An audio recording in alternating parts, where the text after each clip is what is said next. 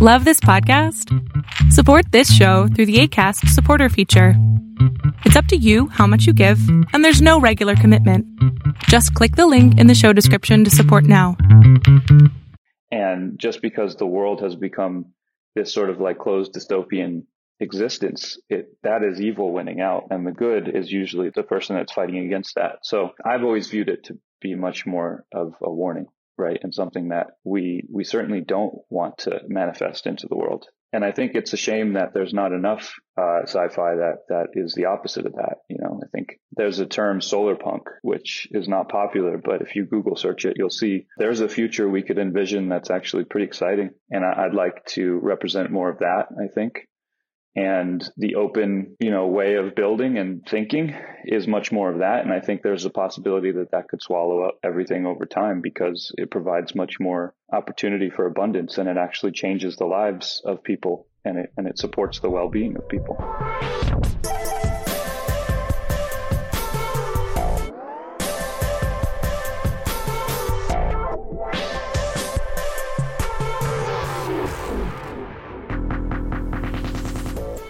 All right, Look Up listeners, welcome back to another episode of the Look Up podcast. I'm your host, Mark Weinstein, and as always, leading off with a huge thank you for listening, reading the newsletter, sharing this with your friends, dropping your questions to mark@thelookuppodcast.com, and just generally being such an awesome community of listeners and contributors. Today's episode, I invited my friend Ryan Gill on the podcast. Ryan is an incredible human, just a forward thinker and a builder in the Web3 space. He's been ahead of the curve on many new trends, and so I've been trying to get him on for some time. He's just been head down building his new company, Crucible, where he's the CEO, and Crucible is building a universal open infrastructure that joins the worlds and economies of game developers, web developers, and artists without the walled garden or closed platform effects that have crippled our current social media and technology business models. Crucible is building an open SDK for the metaverse, the open metaverse. It's a form of self-sovereign identity. Ryan and I get deeper onto all of those subjects. What is the open metaverse? What is self-sovereign identity? What is Web3? We talk about his journey as an entrepreneur. We talk about why we believe that the momentum of closed social platforms is moving towards more open concepts owned by the end users.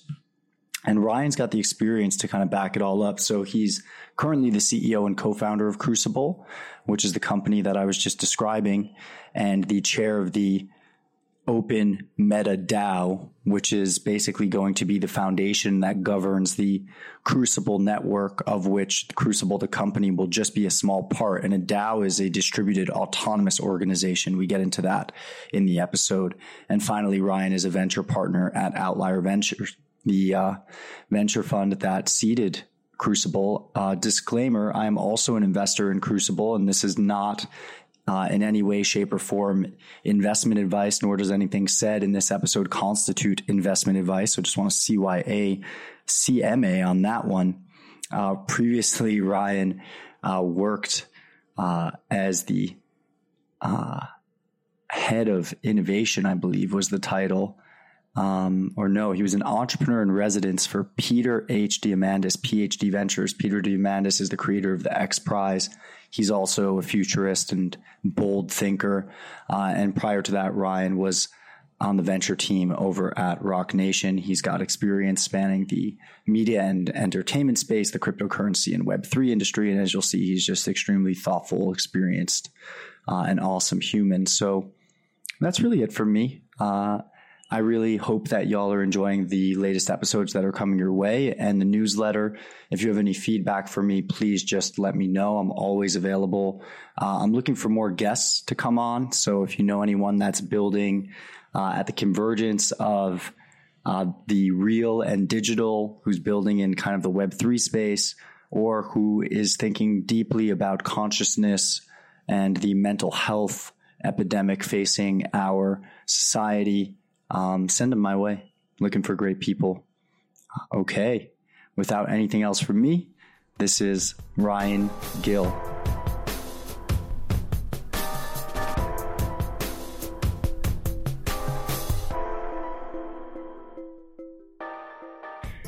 Ryan Gill, thanks for joining me on the Lookup Podcast, calling all the way from the other side of the Atlantic Ocean in one of my favorite cities in the world. It's good to have you on here, sir. Yeah, brother. The last good memory I have in Amsterdam with nice weather and a open economy was when you were here. Yeah, we had a beautiful little bike ride around, I guess, the north side of the city. I'm not super familiar, but... Yeah, we got a couple bikes. We rode a couple hours north through Nord, ran into Jason Silva and his family. Mm-hmm. It was a nice little serendipitous day. It was super fun. It was so beautiful. And I think we decided that we were going to throw a music festival there one day when things open up. So I think we might have to. It was a pact. Yeah. So all my friends here now, the people that I've really gotten to know the most, do all the festivals and manage all the DJs. There we go. So we have the in right away for the Amsterdam Music Festival. I figured that there was already 10, 15, 20 events there because it was just such a perfect space. It even had the little sections siloed off where you could see specific stages being built and things like that. So it was cool. Oh yeah. The Netherlands has more music festivals per capita than any country in the world. They know how to party. So those parks are designed specifically for music festivals. And they have what's called ADE here, the Amsterdam Dance Event, in October, which is basically the Sundance Film Festival, but for dance music. So my whole canal here becomes just parties in every single pub and every single hotel.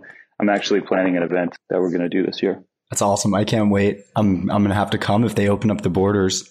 The sites looked perfect for festivals, so I'm not surprised that they build it out for that already.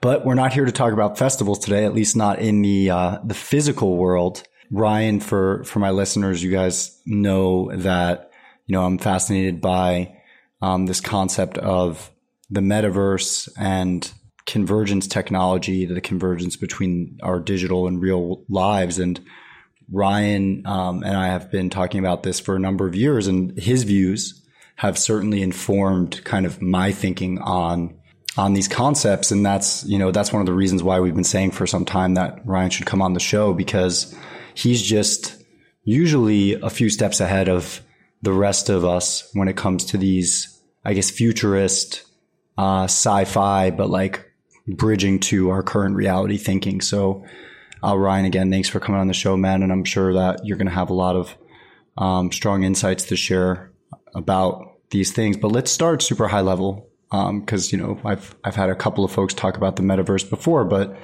these episodes get lost in a mix of other concepts. So the metaverse. Well, first, I want to say that it's great to be here. I remember watching you get this started. Yeah. We've been friends for a long time, and it's been a long journey from, I think, the Chinese spot when I was working at Rock Nation. Yeah. When we came, we were both in a bit of a rut then, and we shared a beer and I think some fried rice, and then got catapulted into the blockchain thing that took place with the first bull market and a lot of the ecosystem in LA. And really, I think have just kind of been on similar paths, certainly different places around the world, but the friendship has grown, and I've really appreciated what you've done with your spotlight. I think you've been really selfless with it, and our values align in ways that I think is really the core of why we are friends and why through all these different market cycles we can kind of remain on the same page. So it's an honor to be here, and I really love what you do. Respect, man. Thank you. I appreciate that.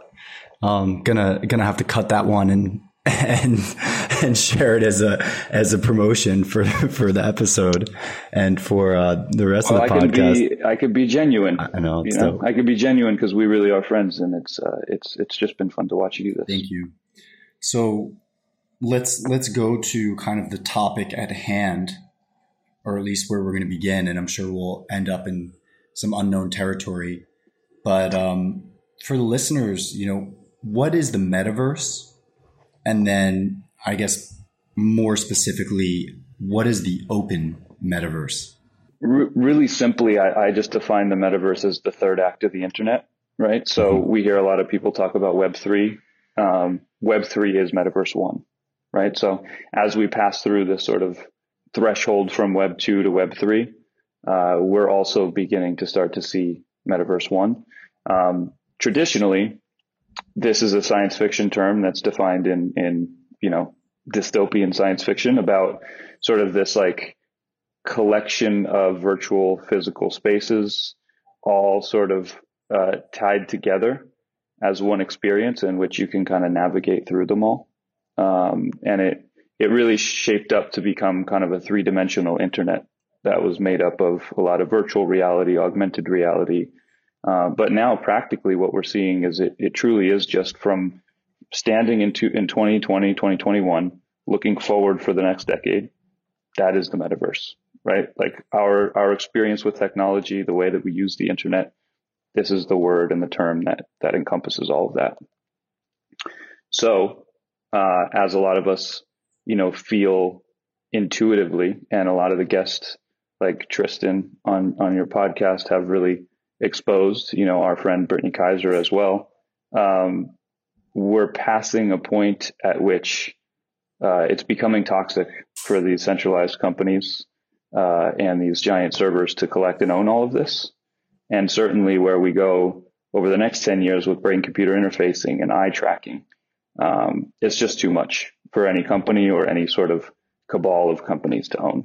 And so why I put open on the beginning of that metaverse is that we have all kinds of open source, open standard technology that can give people their own ownership in their little slice of this and what they want to build in it. And, from my perspective, data is people in disguise. And if we really believe that, then it's important that people, users, creators all have sovereignty and they own their own data. So when you say data is people in disguise, can you elaborate a little bit more on that? Because that's an interesting concept. Well, we're kind of rushing towards this data-driven world. There was this soundbite that, the value of data surpassed the value of oil a couple of years ago. I think Brittany was probably the one that popularized that in The Great Hack. And it's true, that is a fact. So, the internet runs off of data. Each person creates their exhaust trail of data. But the model of capitalism as it exists today is very sort of data driven on advertising. And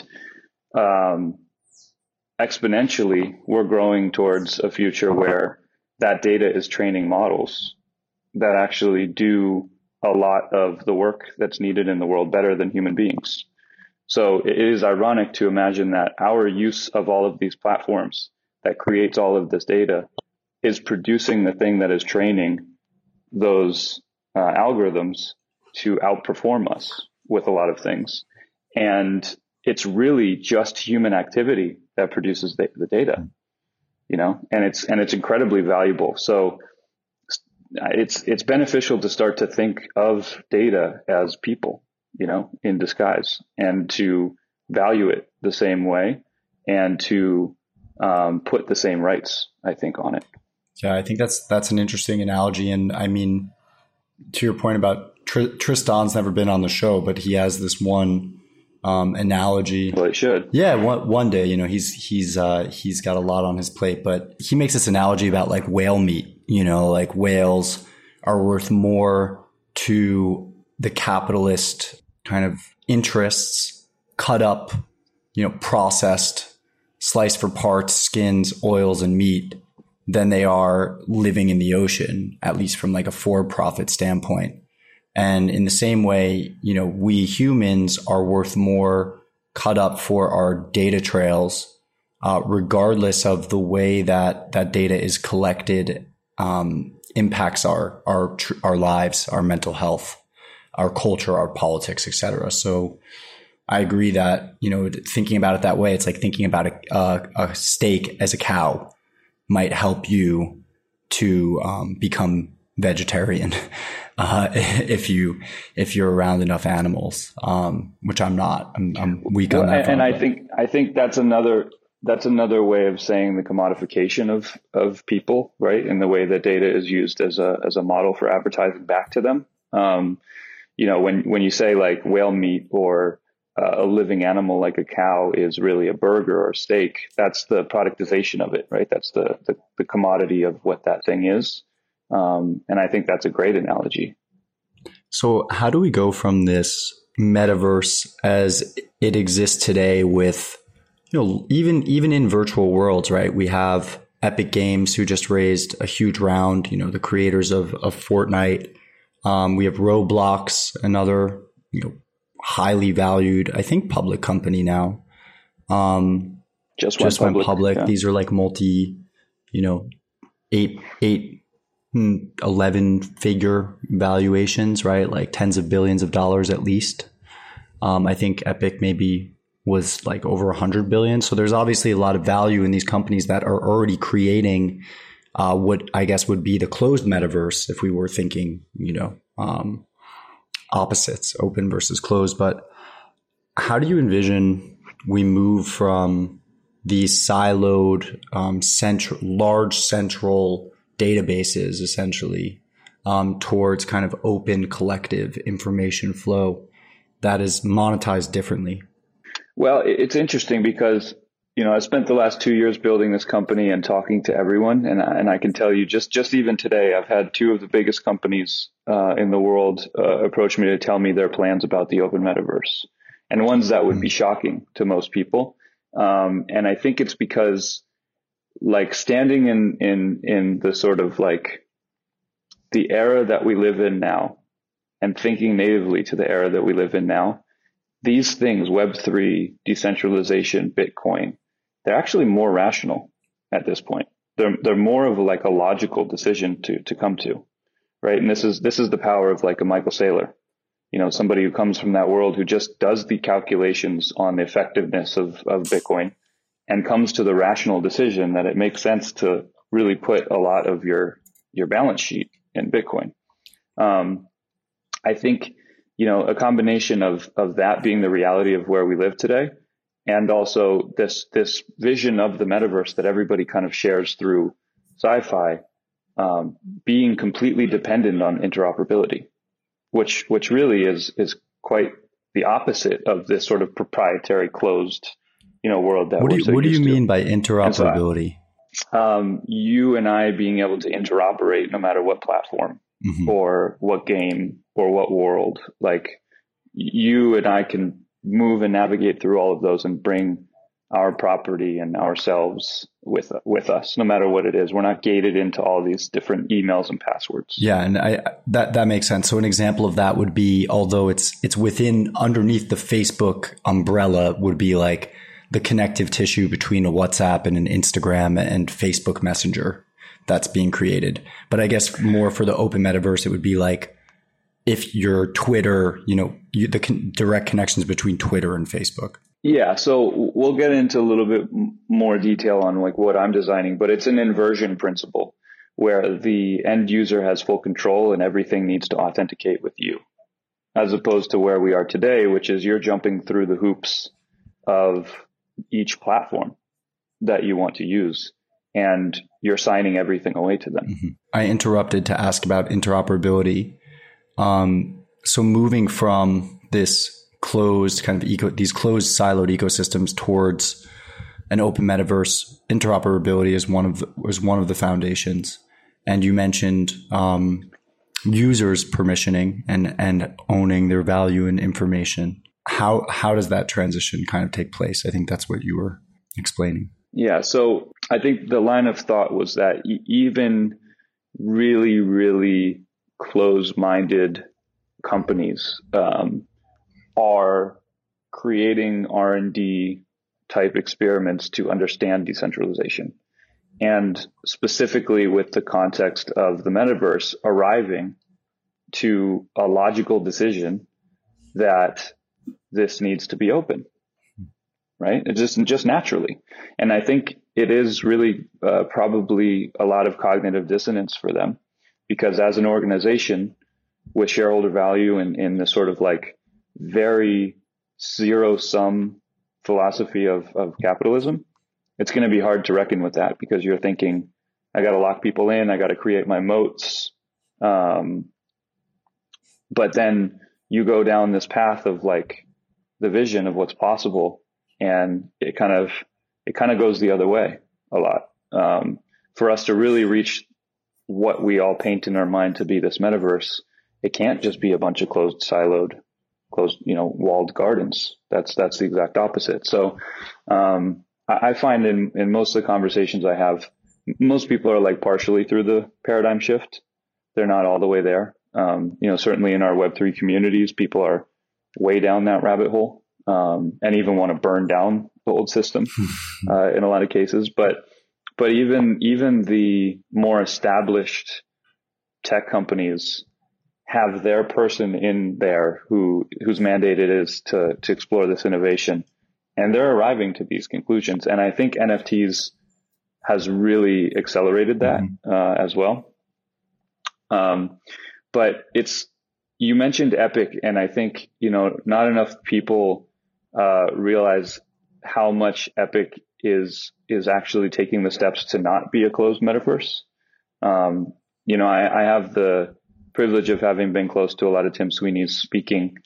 He actually sort of opened up for us at an event called Into the Metaverse in the beginning of this year. And his talk was why the metaverse should be open. And then we followed him with the blueprints for the open metaverse, and that's what we've designed. But, you could go back all the way to his SIGGRAPH talk on SoundCloud, and he talks about all of the ways that this needs to be open standards. It needs to be standardized, in order for it to really be possible. So they did raise $1 billion, and certainly, Epic's going to want to prefer their technology, the Unreal Engine. But when they do things like sue Apple and Google, it's actually because these FANG companies, these big tech companies, have kind of like optimized for a world that has changed very quickly, right? They were the startups moving fast and breaking things, but they're certainly not that anymore. They're the biggest companies that have ever existed. And sometimes I think maybe we forget that. And they're fully optimized for the world that was. And we just went through a year that rapidly changed everything. And a company like Epic, with their lead in gaming and, certainly their lead in vision for things like the metaverse, they're more optimized for the world that is now, what could be. What we're doing with Crucible is actually optimizing for the future.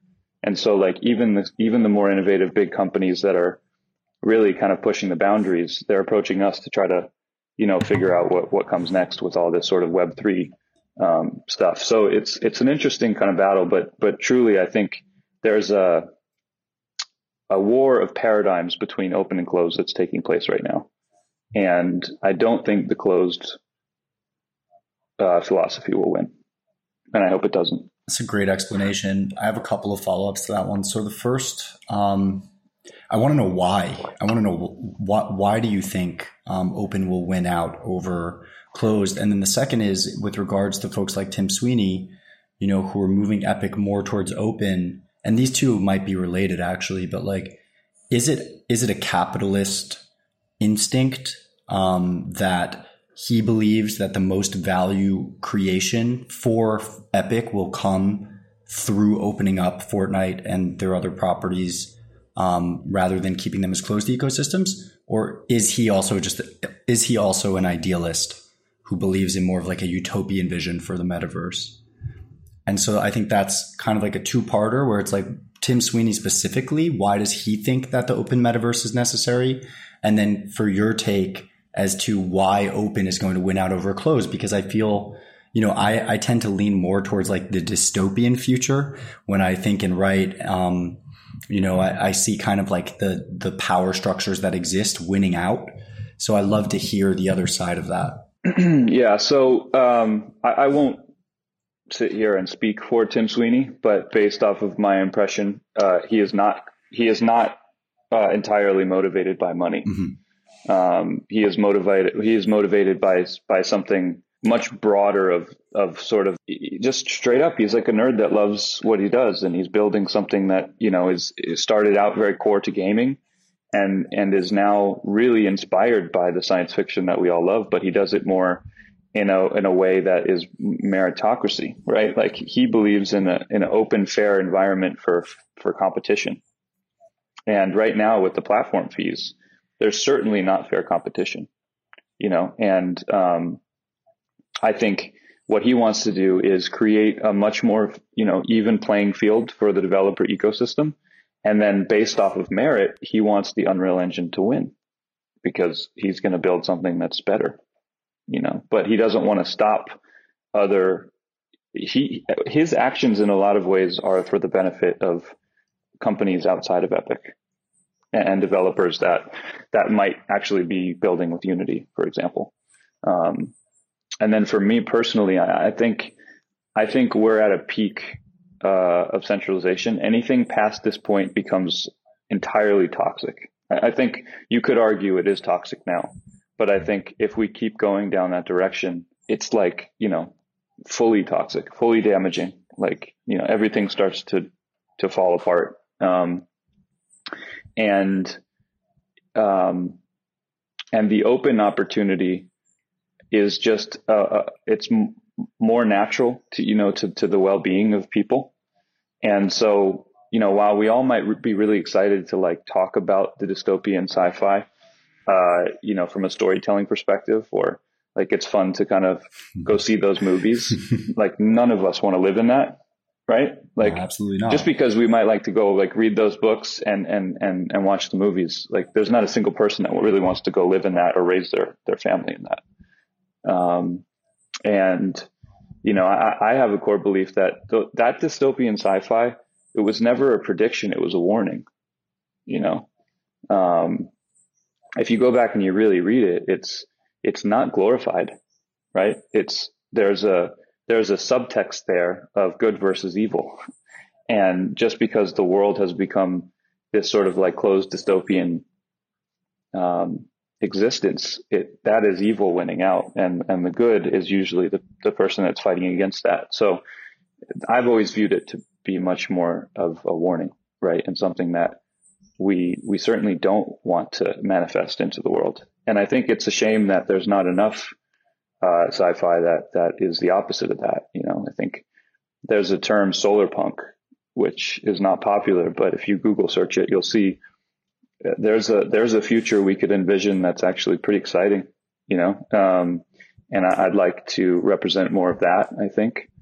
And the open, way of building and thinking is much more of that. And I think there's a possibility that could swallow up everything over time because it provides much more opportunity for abundance, and it actually changes the lives of people, and it supports the well-being of people. Well, I've never heard the word solar punk, so I'm definitely going to look that up, and I'd be curious to know kind of what that, more utopian rather than dystopian view of the metaverse looks like. I think for me, I definitely, that's the dystopian version is certainly not the future that I want to live in, or my children or grandchildren. I'm just kind of more along the lines of like, at least my current line of thinking is like Charlie Munger, right? Like, show me the incentives and I'll show you the outcome. And all of this still exists on the substrate of capitalism as we know it today, which is, maximizing returns to monopoly power. And, the state is meant to be a check on monopoly power. And I've, spoken about Tim Wu on the show before and some of what he's written. And it doesn't seem like they've stepped into that role of late. It's as long as prices have gone down, the decrease in competition doesn't seem to bother our kind of like previous few administrations in terms of anti-competitive behavior by some of these platforms. And so if the incentive is profit maximization, then, and I know you get this a lot in your investor meetings. So I feel like you've had this conversation quite a bit, but if the incentive is profit maximization, then it seems as though profit is maximized in closed ecosystems, where people think zero sum. So how do we break through that towards towards a more open model? And do those two concepts align? Does profit maximization and incentivizing, the bottom line align with an open metaverse? Or do we need to become more like Tim Sweeney in that we're not purely motivated by financial outcomes? I mean, I think there's always going to be the aspect that like maximizing profit through extraction is toxic and damaging at a certain point. Mm-hmm. Like there's no way around that, right? Because if you prioritize shareholder value at sort of over anything else, then you're willing to rationalize and justify a lot of bad things that could happen, right? And it might not be a direct action, but it could certainly be a sort of second order effect, third order effect. I think I think about it a lot. I think we probably have to leave some money on the table in the future in order for a sort of like more well balanced type of triple bottom line where we're actually taking into account, the people and the environment and the planet. I don't know. I think right now, the problem statement to me is really kind of broken incentives in a very centralized system that benefits a few. And that few continues to benefit themselves based off of extracting like incredible amounts of value at the expense of everybody else, And so to me, the antidote to that seems to certainly be more of the decentralization, that you and I are passionate about helping support and build, but it's not utopian. I think if things are split down the middle, we should work to try to lean it towards a little better, right? I don't think that a utopian perfect kind of like environment is possible. But I do think we could do a hell of a lot better than we're doing now. I agree. So how do we get there? And maybe this dovetails into Crucible and what you're building a little bit, but how do we build the open metaverse, or how do we kind of slightly skew the pendulum away from centralization and towards decentralization, away from closed systems and towards open systems? Well, I think it'll become a lot more evident how important gaming is to our future. I think it's one of the more influential things that will kind of shape the way that we live over the next 10 years. The metaverse is kind of a way of saying that, but we're going to stop scrolling on the internet on screens, and we're going to like embody it, as avatars. We're already doing that because we've been thrown inside, locked in for a year, but this was happening anyways. It's just happened quicker because no one could get on with normal life. We were all thrown into the internet. So I think what that did was, one, show how much our worldview is affected by the algorithms that these companies control. And two, is start to imagine what living in these virtual environments really starts to look like beyond just the taboo of, I don't want to meet my boyfriend or girlfriend on a dating app, because like that wasn't that long ago that it was like a weird concept to meet someone online and really have a real relationship. The last year, tell me anyone that you didn't spend more time with online than in the real world, and it's just become normalized. So I think what we did in the last year is go through a really accelerated normalization of the metaverse. So you got, Zoom, you got Clubhouse, the way you stay connected with friends and family, the way a lot of people kept their relationships going was this, right? And so now when things do open back up, we'll look at this as an extension to the real world as opposed to something that competes with it, And I think that was probably an important shift to go through. But it really pointed to how sort of vulnerable the individual is when it comes to all these platforms. And so I think that that's what kind of will spur where I'm picking things up and moving things more into sort of a self-sovereign identity, and we're taking self-sovereign identity into the gaming space because, again, gaming is influential for the way we're going to live. So we're the first company to ever kind of bring this open source standard, this self-sovereign identity into the game engine technology like Unity and Unreal. The question that's coming to mind is what is self-sovereign identity? But I wanted to also kind of drive a little bit elsewhere, but it's okay. What's self-sovereign identity? Yeah. So, I mean, one of my favorite things about Web3 is it's technology that reached a point of philosophy. Do you know what I mean? And not that never existed before. I imagine every new wave of technology started with philosophy, but in our experience in life, for our generation, this is the first time I think we're really doing that at scale, which is, what is money? What is value? Now, what is art, right? With NFTs. With DAOs soon, we're going to start to ask, what is governance? What is organization, right? Ethereum was very much an organizing principle. And now you just asked me, what is self-sovereign identity? And so that begs the question, what is identity? Like, how do we prove our identity in the real world? And it's through credentials, right?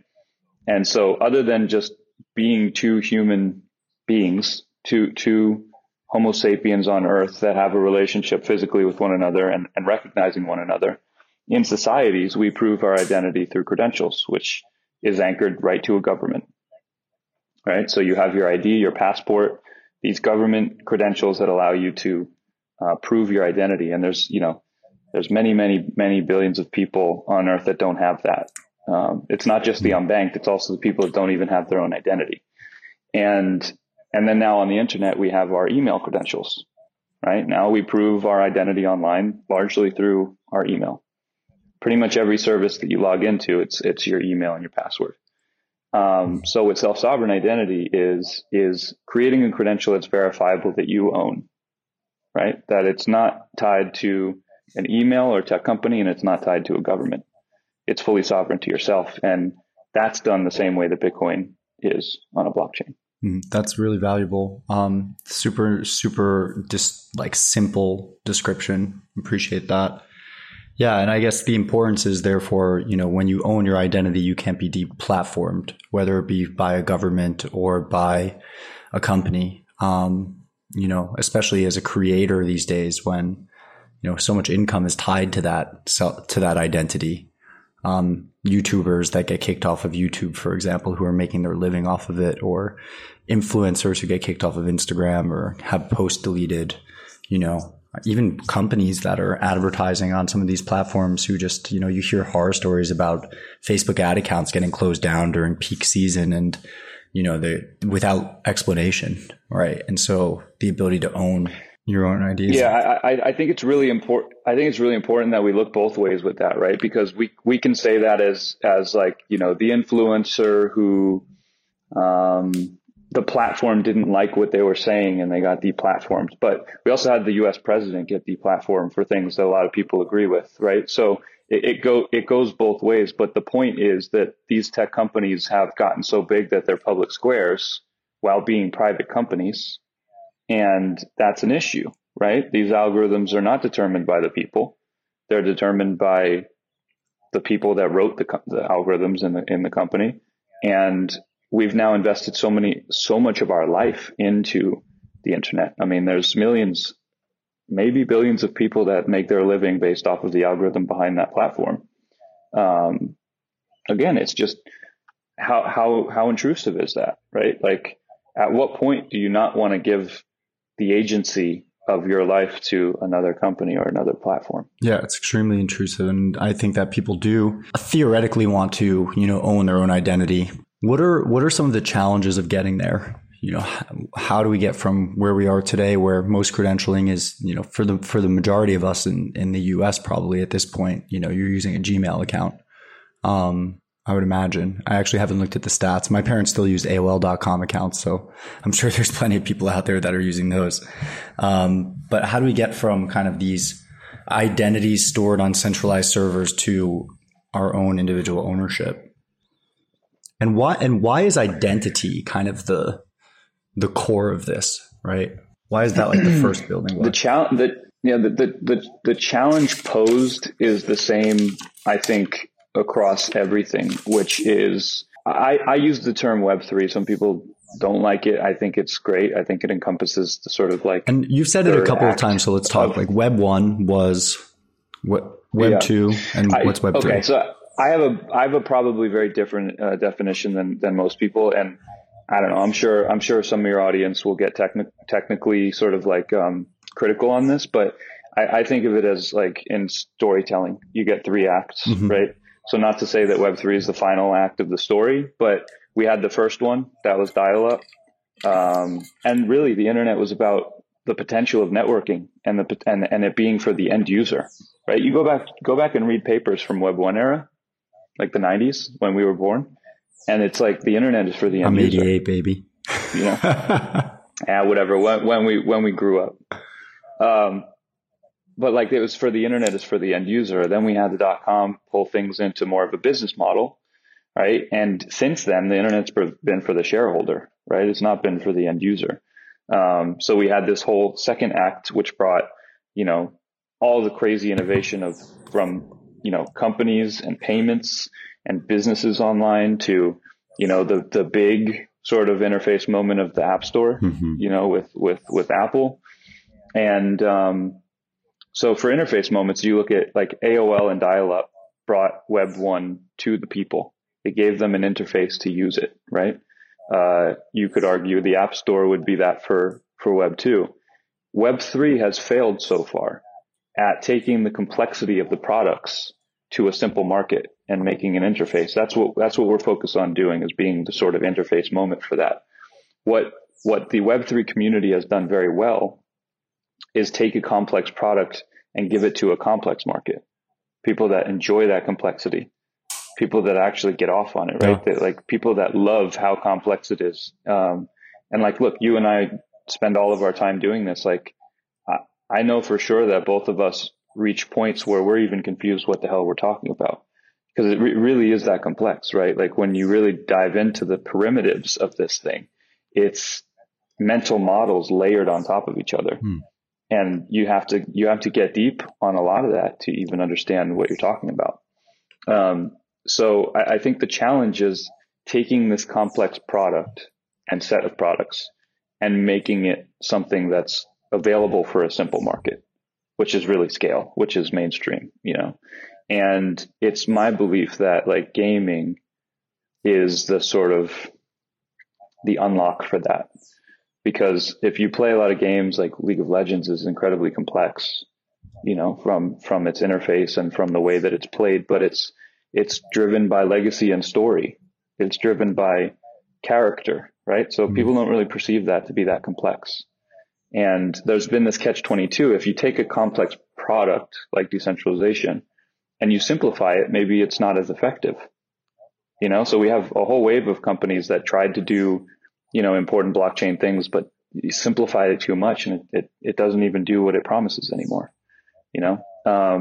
So it's kind of my thesis that if we take these complex products and primitives and design them like a game, you know, more people might use them. Yeah, and I think that's really important because, you know, when I think about, you know, Web 3 as the web of value, right? Like Web 2 was kind of this information, or maybe even Web 1 was information flow, but we never really figured out how to kind of move P2P value until Bitcoin, which solved kind of the Byzantine generals problem. It was like the first to do so. And you know, that's cool. But then we now see with, you know, owning your own wallet and hardware and, you know, horror stories about private keys and things like that being lost.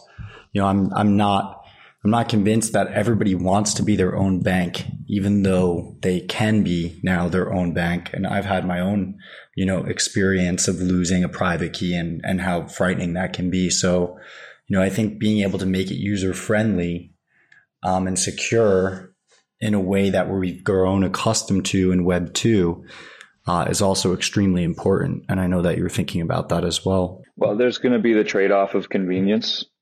I don't know that there's really a solve for that. When you become a sovereign individual, you have the agency, but it's also your responsibility. There's no one else to go like run to. And I don't know. I don't know that everybody is built that way, or wants that. But I know that enough of us do to make it worthwhile. I feel like it's like you said, right? Like folks in Web 3 who try to simplify too much kind of give up the sovereignty, right? If you try to make it too convenient, the sovereignty disappears. Do you believe those are on the opposite end of the spectrum, or is there going to be some kind of like, I'm using my hands right now, like I'm showing them on a line, but then maybe if you go into like the third dimension above, there's like some point at which they meet where convenience and sovereignty are equivalent. I feel like that's like the holy grail of this work, is to make being a self-sovereign individual as convenient as it is to kind of like Google hold your ID for you. Yeah. So actually unfortunately, it's kind of the opposite, where there's a trifecta called Zuko's triangle. And trilemma. One of the trilemmas is like good, fast, cheap. Pick two. You know, that saying that, you know, usually agencies will send to you. Zuko's triangle is decentralized, secure, and human meaningful. And then you have to pick two. So the belief has been, you can be decentralized and secure, but then you're going to lose it being relevant for human beings, which is another way of saying convenient. You can have human meaningfulness and security, but then you're giving up on decentralization, right? Like EOS or something.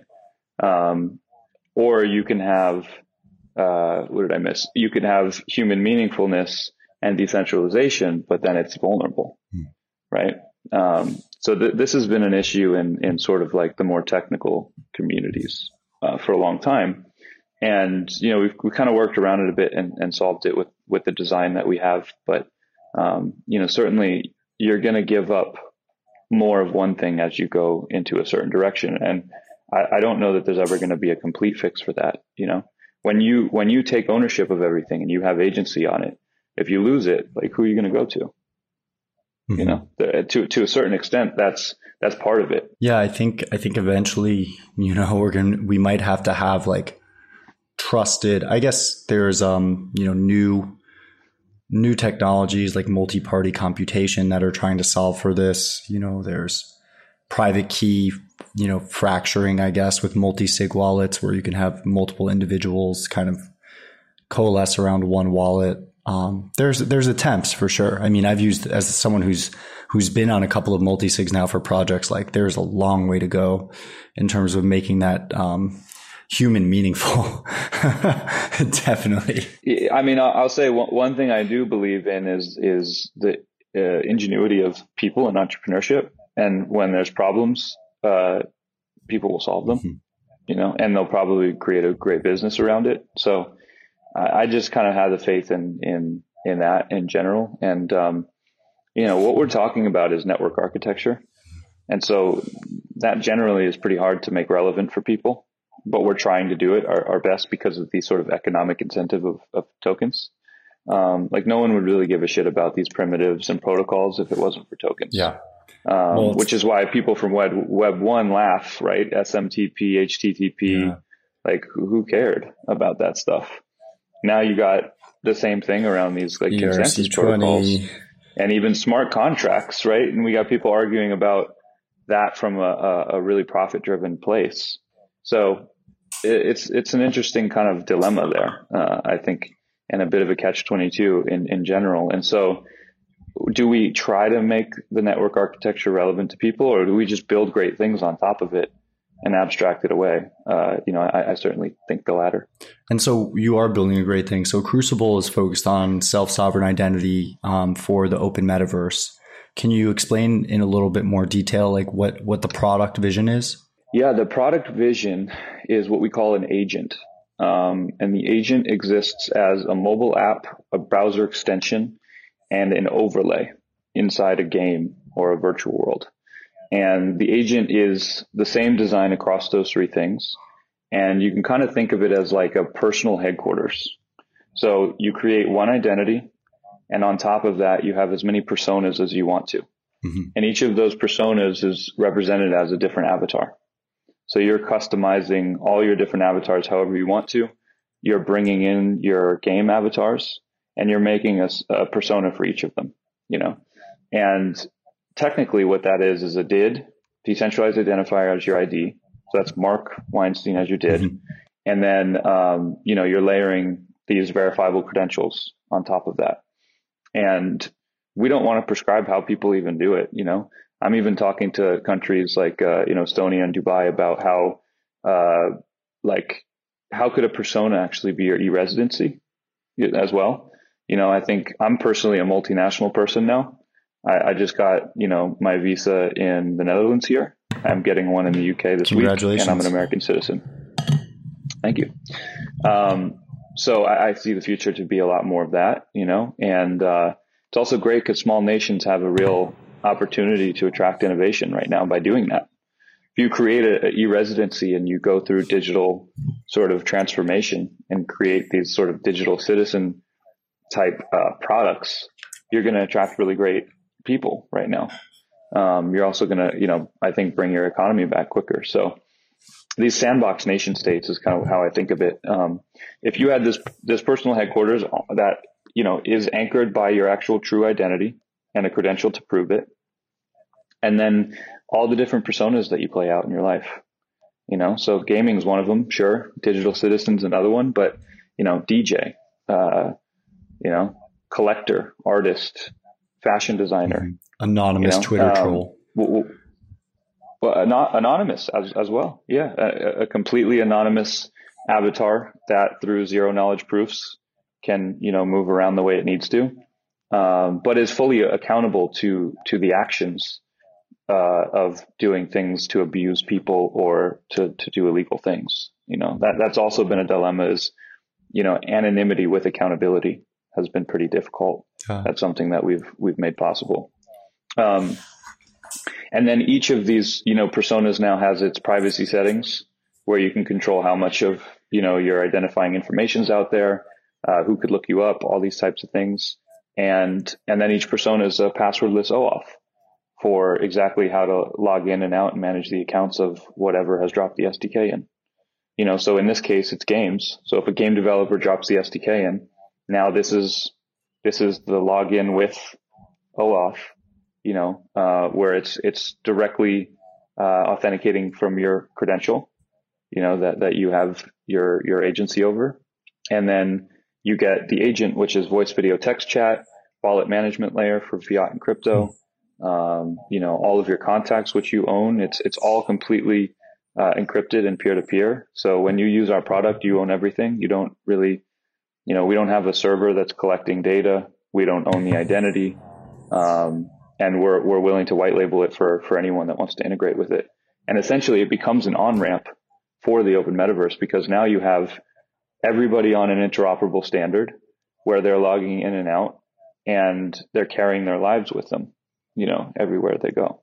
Super cool. And do you envision this working for more than just, humans? Do you envision this maybe, different programs having their own identity, right? Because programs will start to take on an intelligence of their own that's beyond the, responsibility of the creator at a certain point.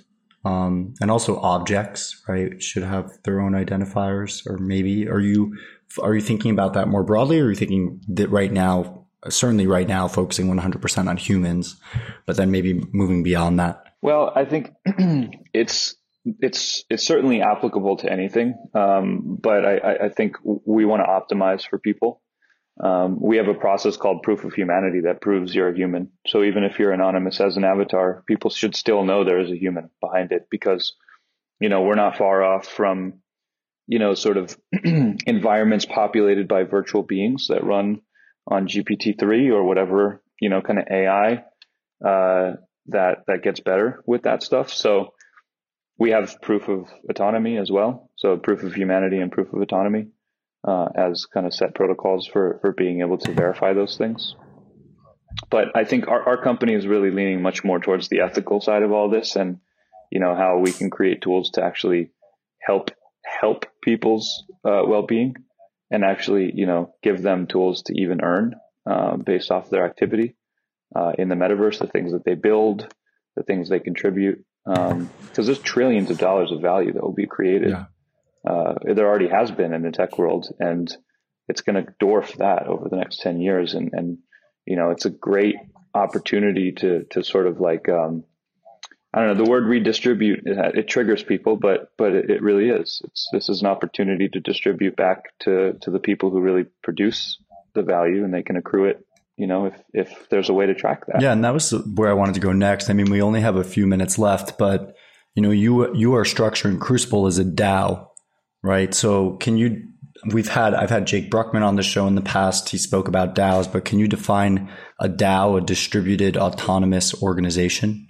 Yeah. So, Crucible is the founding member of the Open Meta DAO. And it's a way of the community driving this together. So a DAO is kind of a creature in cyberspace where it's made up of members and they can all kind of be a part of decision making together. So it has to sort of lean towards more nonprofit, and it can manage governance where a group of people can be, driving, a community can be driving, the decisions for that community. And in this case, the way that the open metaverse begins to kind of take shape and take form is a deeply human thing that has a lot of ethical questions ahead. And also, it's really an ecosystem driven thing. So rather than go, I did diligence with a lot of the really big gaming funds, and most of the venture world is not fully through this paradigm shift yet. They I think intellectually align with it, but the values don't. And so, being a part of the NFT community for so long, I brought the sort of NFT metaverse discussion to an app called Clubhouse, where, we really saw a lot of the community drive all of that. And there were some great lessons there. I really want to harness that, because it will go away. This NFT current state bubble and the Clubhouse hype of the lockdown, it will go away. And I want to harness this community and drive it into a DAO, something that's much more sustainable. So I've been, working on that nonstop for the past month. We're wildly oversubscribed just on the interest of it, and look to kind of close that first round here, from people who just really genuinely believe long-term in this, and not only just believe in it, but roll their sleeves up and are ready to get to work with it. Well, I think that's the beautiful thing about DAOs, is that you kind of have this distribution of value capture among all these different role players, and each DAO can be programmed to have its own almost,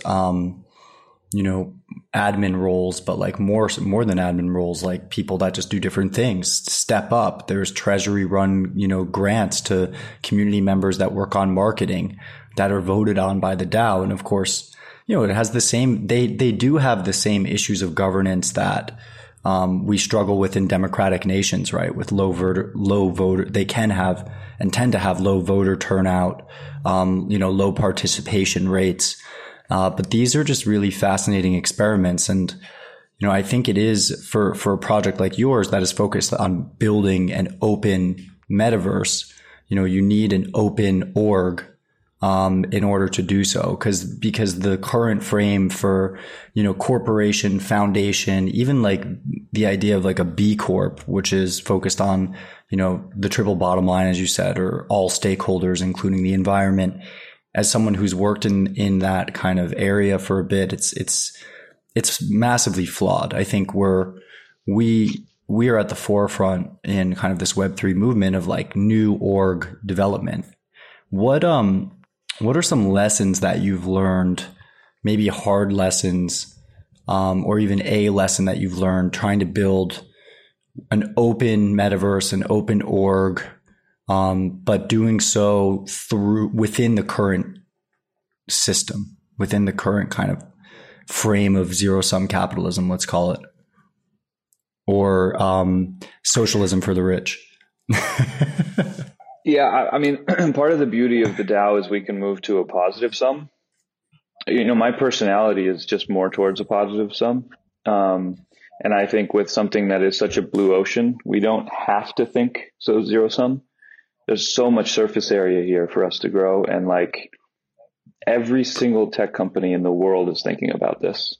And most of them have fallen behind our community that is building the Web3 tech, and that is the position that we're in now. And I say that with all humility, and I take a responsibility with that, but like every single company in the world that you've heard of that's in gaming and tech I'm having the discussions with them, and certainly they've fallen behind with the expertise of this stuff, and they're open, to wanting to find help. Certainly some of these are expeditions of fishing and trying to get ideas, but there is a spectrum of companies that like genuinely really understand that this is important. And those are the people that will make up this DAO. This DAO will be a sort of like cultural engine of people that do share that vision. And, being a part of it as a member and a token holder will give you a voice at the table to make decisions with us collectively. So I think a lot about Bucky Fuller's quote about, not going into the system and changing it, but building something that over time makes it obsolete. And I think that's what we're doing, and I do think the old mindset is obsoleting itself faster than maybe it even realizes. And I can tell you that with conviction, because in the past year, the discussions I'm having are night and day different. That's so great to hear. I mean, it's so great to hear because I tend to fall into skepticism about just the ability of systems to change. But I like that Buckminster Fuller quote. I also think, I think I'm fortunate too with gaming because like gaming's fun, right? Like people just like gaming. It's a fun thing. It's an exciting thing. It taps back into your childhood. It taps back into what you do when you're not working, what you do when you're just a person hanging with friends, right? So I think we've maybe found this like little pocket here where people are willing to think more like the individual that like gets back to their childhood, who just wants to like live in Ready Player One, but do it in a cool way. And it's really happening. And like, I get that side of the people at the companies. And certainly I think that's probably making a difference than if we were just talking about enterprise software, or supply chain or God forbid voting, right? Like these things are going to take much longer. Blockchain-based voting is it's a ways away, but but with gaming, I think we have our beachhead. Yeah, and I mean, and more, everything in life looks like a game, right? Like you can just view everything in life as a game. Each individual thing. We play the money game, we play the health game, we play the friends game, we play the relationship game, and when we think about it like that, it can make life a lot more fun. Yeah, we think about win states. We think about win states, loss states. We think about how to create checkpoints and milestones along the way. This is a podcast, so I'll recommend The Indoctrination of the Open Metaverse. 3 books. 1 is Who Owns the Future by Jerome Lanier. 2 is The Sovereign Individual. And 3 is a book that's exactly about what you just said, which is called Gamer Theory. And it's really kind of anthropological, philosophical look at game spaces and how we look at the world in our lives like games. But there's one thing I did want to ask while it's fresh in my mind, because the conversation we had leading up to this, you said something that really stuck with me, and this is less about the metaverse and more about you as an individual and an entrepreneur. And you said that had you not gone through the kind of previous crypto, mania, the ICO mania in 2017, and early 2018 that we were both, participants in, and had not gone through some entrepreneurial challenges at that time, that you would be in a much different place right now, probably a much worse off place, because you'd be getting caught up in a lot of the mistakes that were made then during this current cycle. I just thought that was really interesting. I didn't know if you wanted to elaborate on that for the listeners, because it's such a powerful lesson, especially those of you that are building. Yeah, I would make many different decisions. Even in the last month, I identified pitfalls that would have killed us. Not just a worse place. We probably would have failed because I had every major celebrity coming to me to do NFT strategy. I got thrown back on this track of being like thought leader, and like great for the ego. Sure. Like it's exciting when, your kind of favorite artists, musicians, creators are like reaching out to you in your inbox, but I'm focused on building what I'm building. And so, that's probably where the time and energy and focus is better spent. And then just to go like quick backstory on me is I dropped out of college and wrote down that like my 20s would set up my 30s. And by 30, I wanted to be in build mode. So I spent that 10 years in LA just trying everything. And so I thrust myself out of my comfort zone into the top food chain of Hollywood, a lot of the sort of streetwear, sneakerhead world, the media world, the startup venture capital world. I was at Rock Nation. I worked with big thought leaders like Peter Diamandis. And I was even on the track for like the Forbes 30 under 30 type stuff. And like every time that I felt like I was going in a direction where I was just doing it for the ego of the accolades and the sort of external validation of the thing, it always began to fall apart there, and I think in some ways I made poor decisions, and in other ways I had to learn certain lessons, but I'd say most of that 8 to 10 years is pretty traumatic. I know you could relate to a lot of that kind of experience as well. And if I didn't go through it, now I exist sort of in this mindset that I'm like, that's my edge, like that's my edge now. Those things that were so difficult to go through, which I kind of hate remembering or even thinking back on. I'm still owed so much money, and I still sort of deal with the more like PTSD of some of the people I worked with and all that stuff. But that's my edge. That sharpens my heuristics, and that determines why I make decisions the way that I do now. It's a great lesson for folks that are listening to kind of key in on, if nothing else. If nothing else, it's just in the moment of time, it could feel horrible, but ultimately that experience is what differentiates us. Those trials and tribulations. I want to, and I'll also add one thing, because I think it is beneficial for people listening, is that, if your values align in the thing that you're doing, you truly believe in it. Like in my case, I worked a total of like 8 straight years in general, and 2 very focused years with this company where it felt like nothing was happening. Like no one was getting it. Like it wasn't working. I questioned what I was doing. I questioned if I even understand what I was doing. It felt like chasing. It felt like pursuing. And I personally hate that feeling. But when your values align with it and you really kind of believe in what you're doing, then you keep going. And I can say now, 8 years later, career-wise, and 2.5 years later with this specific company, like we've reached an inflection point in where I can specifically feel the momentum that's been building, both from the lessons and the specific meetings, and it's all coming back around again. There's like a gravitational force now where we're being pursued, but it takes a fucking long time sometimes, No. So like if what you're doing, you believe in, you have a true north for it, and it feels like it's not working, just keep going. Don't give up on it, because what you're doing is quietly and deceptively building growth and momentum for the time that it will meet, and that's something that I would tell myself both 2 years ago, both 5 years ago, and even 8 years ago. I was going to ask if there was anything you wanted to say to the listeners to kind of end the show, but I think that you just kind of nailed it. You did nail it, not kind of. So I'm going to end it there.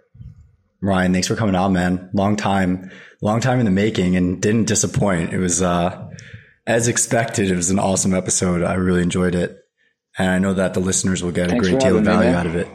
Of course. Now you get to go enjoy the rest of the evening in Amsterdam. Yeah, I guess I'll drop the handles. It's crucible.network, at Crucible Network on Twitter, Crucible on LinkedIn. I'm Ryan at crucible.network. And if you like what I've been saying and you feel it resonates with you, go to t.me/open metaverse. Come join our Telegram group. I think you'll feel the community right away. It's really kind of a special one. We break way outside of just crypto. There's a lot of the heads of major tech companies, gaming companies, founders of NFT platforms, artists, the biggest NFT artists in the world, people from Hollywood, people from fashion, a lot of DJs, and I'm not going to drop names yet, but like I said, if we do this again, I'll be able to kind of get more specific with the people who are becoming a part of this story. But if you share this vision, you got a seat at the table. So just, come pull up. Awesome, man. Thank you.